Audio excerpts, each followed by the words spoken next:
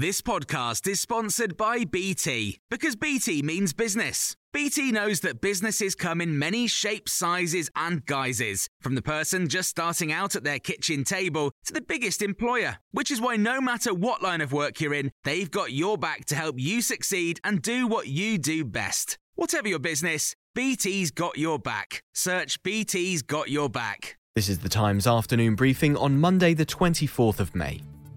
The Foreign Secretary Dominic Raab has described the diversion of a Ryanair passenger plane mid-air by a Belarus fighter jet as an outlandish action that will have serious implications for Belarus.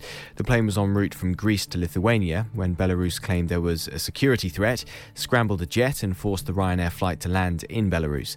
Opposition activists say it was done to arrest a dissident journalist on board. Chair of the Foreign Affairs Select Committee, Tom Tugendhat, has told Times Radio Breakfast it was unquestionably unlawful. To claim that there is a bomb on an aircraft is a criminal offence under almost every jurisdiction I can possibly think of. It certainly is under Irish law, it certainly is under Greek law, and it certainly is under Lithuanian law, and those are the three countries involved. A former porter who worked at Great Ormond Street Hospital has been handed a life sentence with a minimum term of 18 years after admitting a string of sexual offences against young boys.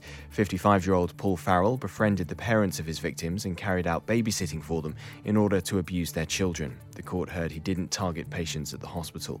Our head of news, David Spencer. At the London Children's Hospital between 1994 and 2020 and admitted 69 offences against 8 victims, amounting to at least 500 instances of abuse over a period of 35 years.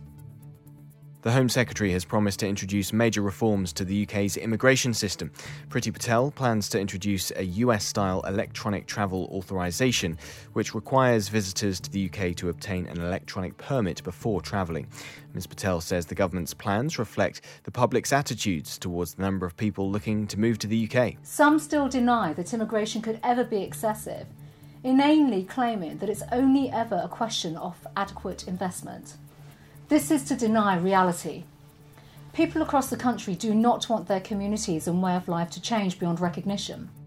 Some patients in England are being told to wait until 2024 for a dentist appointment.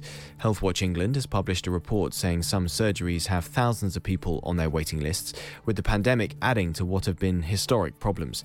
Eddie Crouch is chair of the British Dental Association and says the working contract that exists between the NHS and its dentists is inadequate and needs changing urgently. I think we need rapid change for dentistry. We've been piloting a new contract for 12 years. We've no nearer to actually delivering that new contract. We need that massively speeding up so that dentists want to work within the NHS. You can hear more on these stories throughout the day on Times Radio.